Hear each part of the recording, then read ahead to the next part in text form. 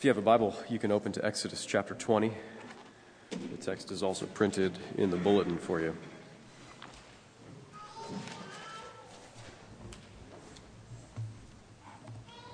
So we'll look at the first three verses this morning. Let me pray and then we'll read the scripture.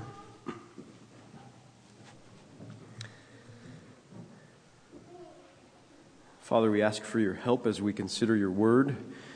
You have given us your word by your Holy Spirit, and so we pray for his help, that he would come and fill our hearts and renew our minds, give us ears to hear and eyes to see you in your word. We pray this in Jesus' name. Amen. God spoke all these words, saying, I am the Lord your God who brought you out of the land of Egypt, out of the house of slavery. You shall have no other gods before me. This is the word of the Lord. Thanks be to God. So 10 Commandments. When you think of the 10 Commandments, just in general, which of them kind of stand out prominently in your mind? Which of them do you give the most attention, or which of them do you find the most difficult or the most demanding? Which of them seem most representative of the list as a whole? So if you're like me, then you probably gravitate in your thoughts toward the later commandments, actually, that list the specific behaviors, the ones about murder and adultery, stealing, lying, coveting. Those commandments, for some reason, seem pretty concrete and pretty practical. There's something about the concrete nature of them that captures our attention and makes us... They just make more sense to us as an expression of God's moral law, right? But really, this first commandment is the one. This first commandment is the commandment. It's the most prominent. It's the most representative. It's the most difficult and demanding of all of the 10 commandments. All of the other commandments flow out of this one. This one has organizing priority in the list. This commandment is the key to all the others. If you could truly keep this commandment, then you would keep them all. And anytime you break any of the others, you are breaking this one. You can't break any other commandment without breaking this one.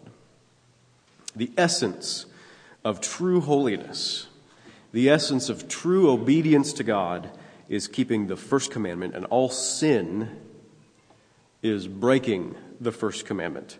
And that starts to make sense as you become convinced that all of life, as God originally intended it, all of life is meant to be lived unto God, and that then all sin is a direct personal offense to God. So the Bible tells us that God, Yahweh, the Lord, the true and living God, has existed from eternity past as one God in three persons, right? The Father, Son, and Holy Spirit, the Trinity. And before God made anything, the Bible says that the Father loved the Son and shared his glory with him. The Father loved and delighted in the Son, and the Son loved and delighted in the Father. Before there was anything else, there was perfect relationship, divine, joyful, eternal relationship. So the very being of God, the Bible explains for us, is being in relationship. And that's why John says in his first epistle that God is love. Right? And all of his actions flow out of that harmonious love. Kind of the first major one being creation, right?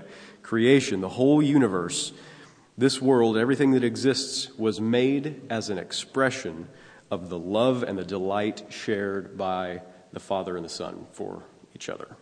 Right? So God created all things not to get something for himself that he didn't already have, but to be able to give like he'd never had before.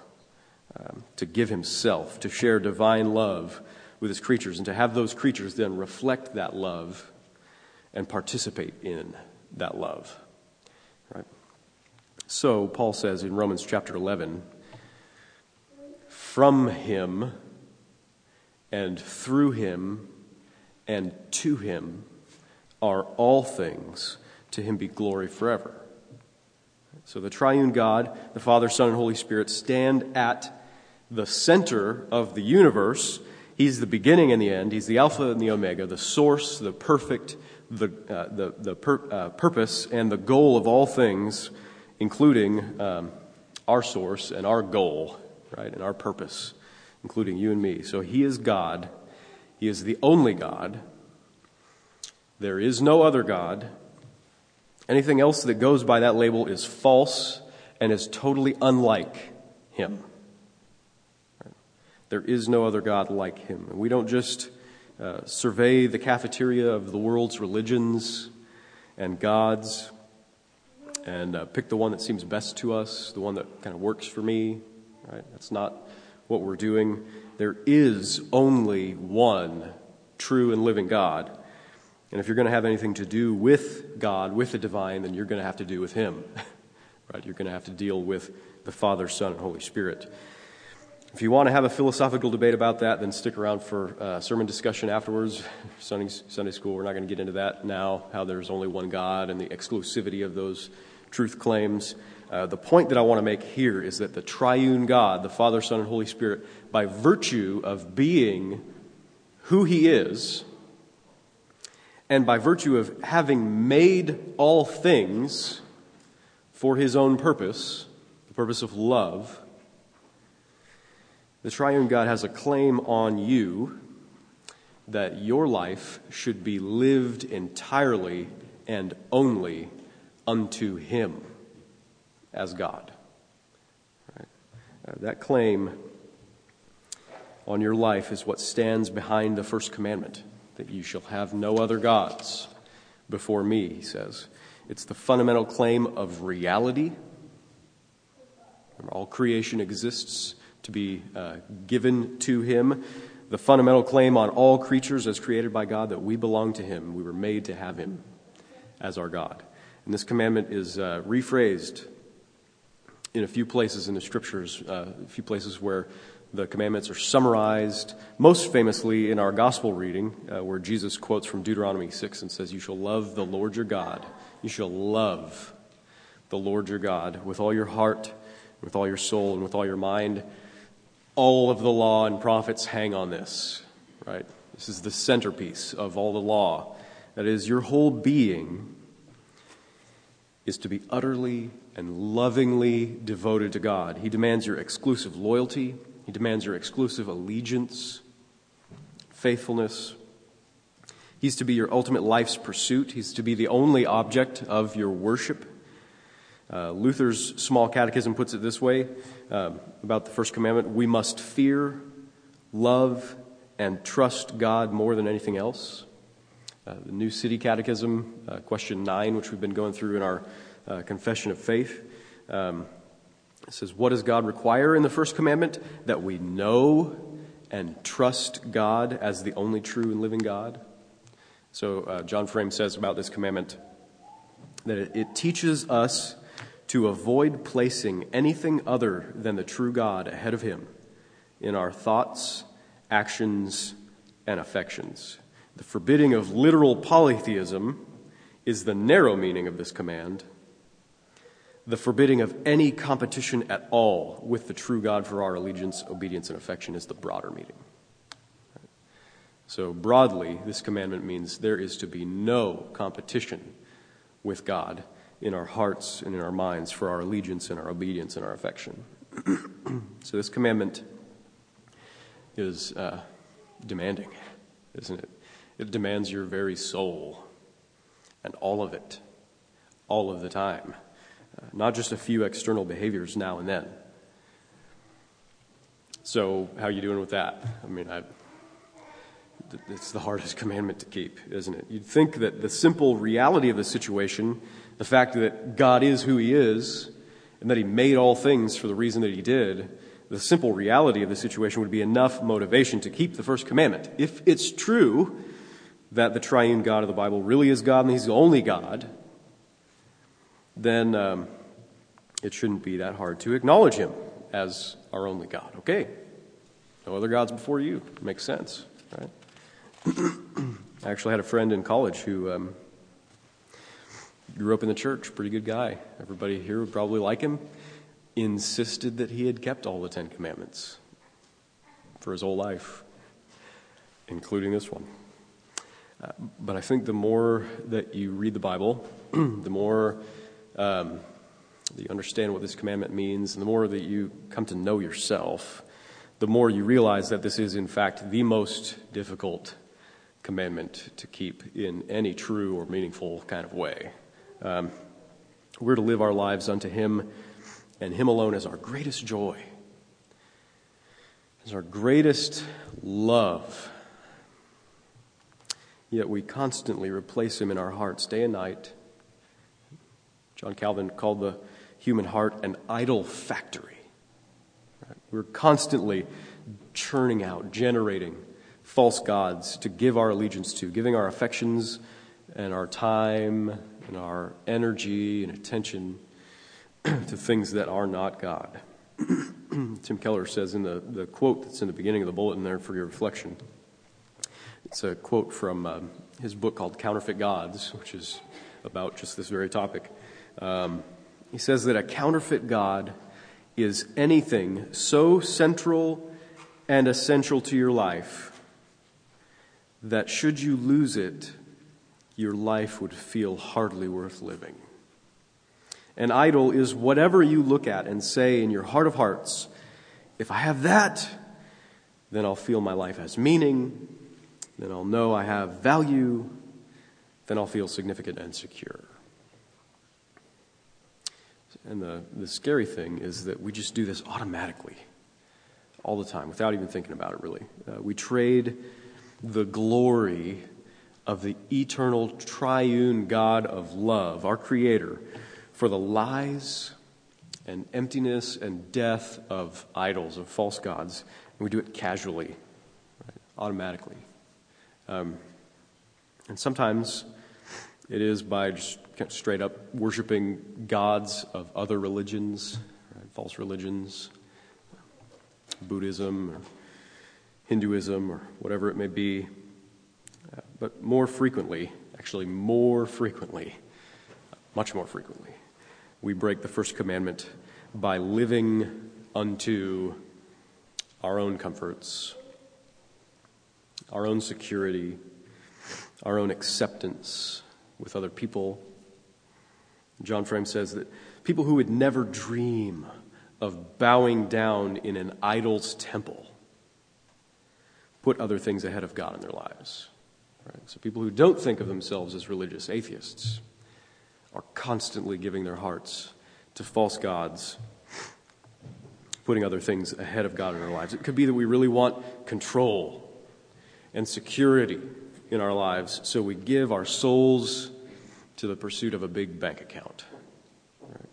Or it could be that we really want pleasure and approval, so we put romantic love on that divine pedestal in our hearts.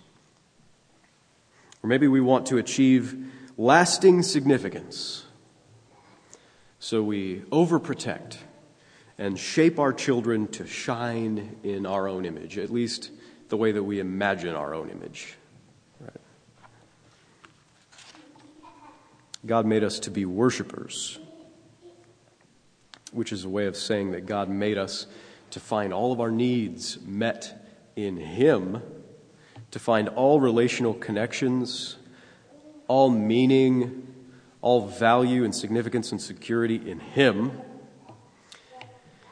And we all worship something, whether you call it that or not, whether you're religious or an atheist. We all look for ultimate spiritual fulfillment in what we love most, in what we would be devastated to lose. And so either you worship the one true God, or you spurn His love and worship a false god. The Bible does not leave us any other option.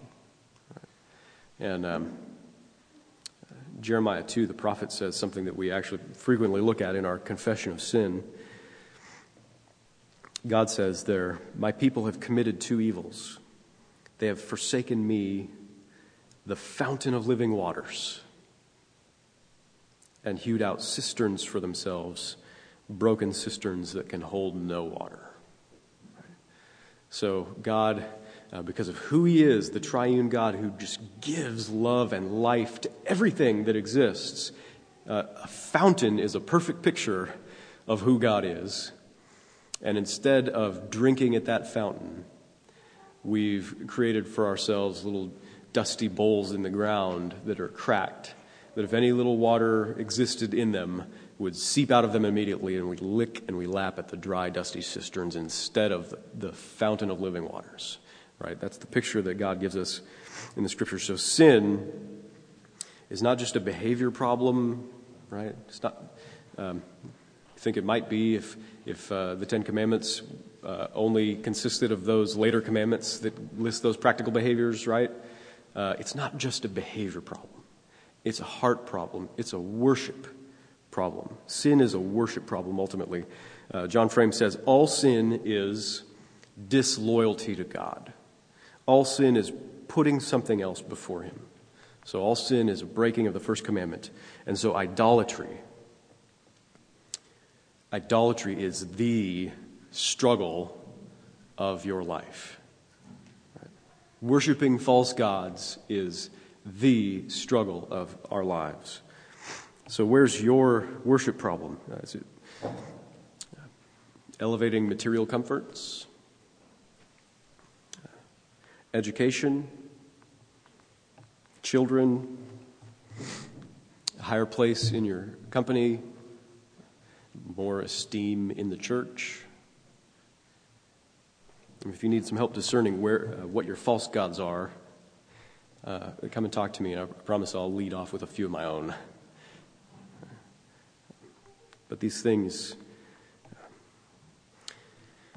might be good things, but they make bad gods, right?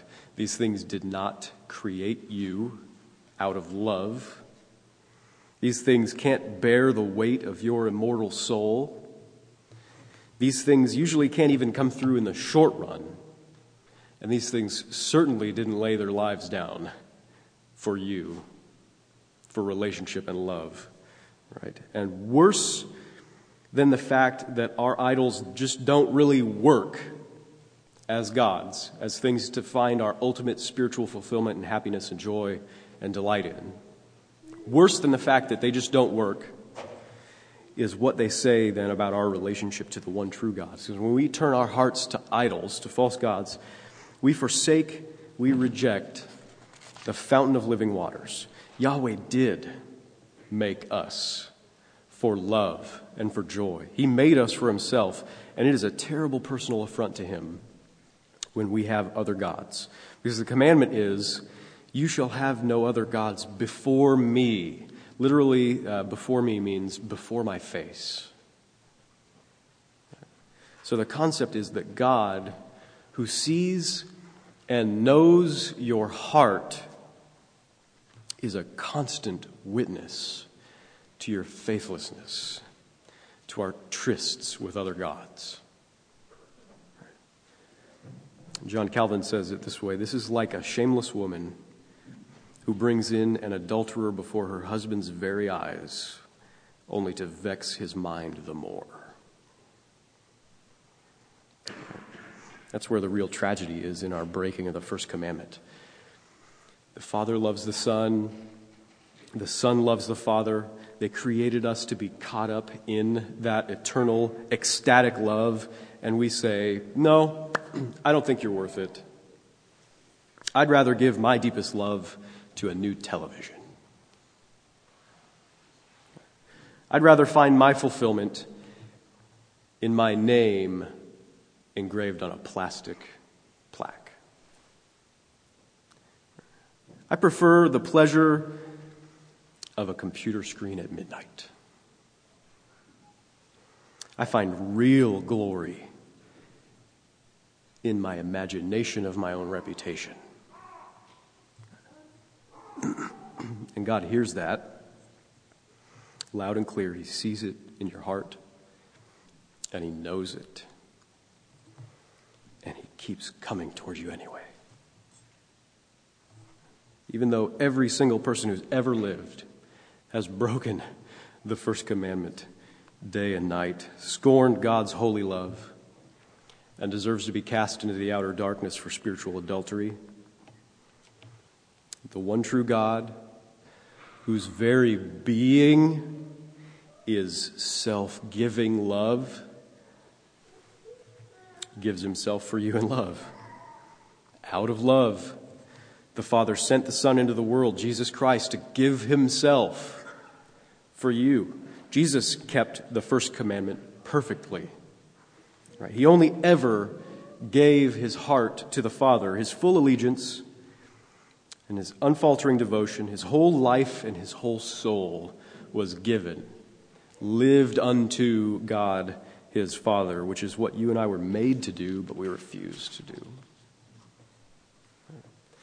And even though we've thrown away our relationship with God, Jesus came into the world and he gave himself to get it back, to give us his own status, his own place in relationship with God. He was treated as the idolater in our place so that we could be accepted as the loyal children in his place. And only by faith in Jesus Christ can you be united to God again, caught up in that eternal love for which God made you. And when that happens, you are renewed to be able to worship him rightly. You are made able to love him and honor him as your God and keep the first commandment to some small degree, to some growing degree. We keep the first commandment to have no gods but Yahweh when we worship Christ, because Christ is Yahweh. Christ is God the Son. We worship God through him. We worship God in his name. When we come together like this on Sunday mornings, in his name. When we sing and pray. When we listen to his word and come to his table. When we live transformed lives with renewed hearts and minds, we worship him. And when we do what he says, we worship him. Jesus said in John 14, "If you love me, you will keep my commandments." Right? And that starts with the first one. So put your faith in Christ and have the triune God, Father, Son, and Holy Spirit, as your God and no other. Amen. Let's pray.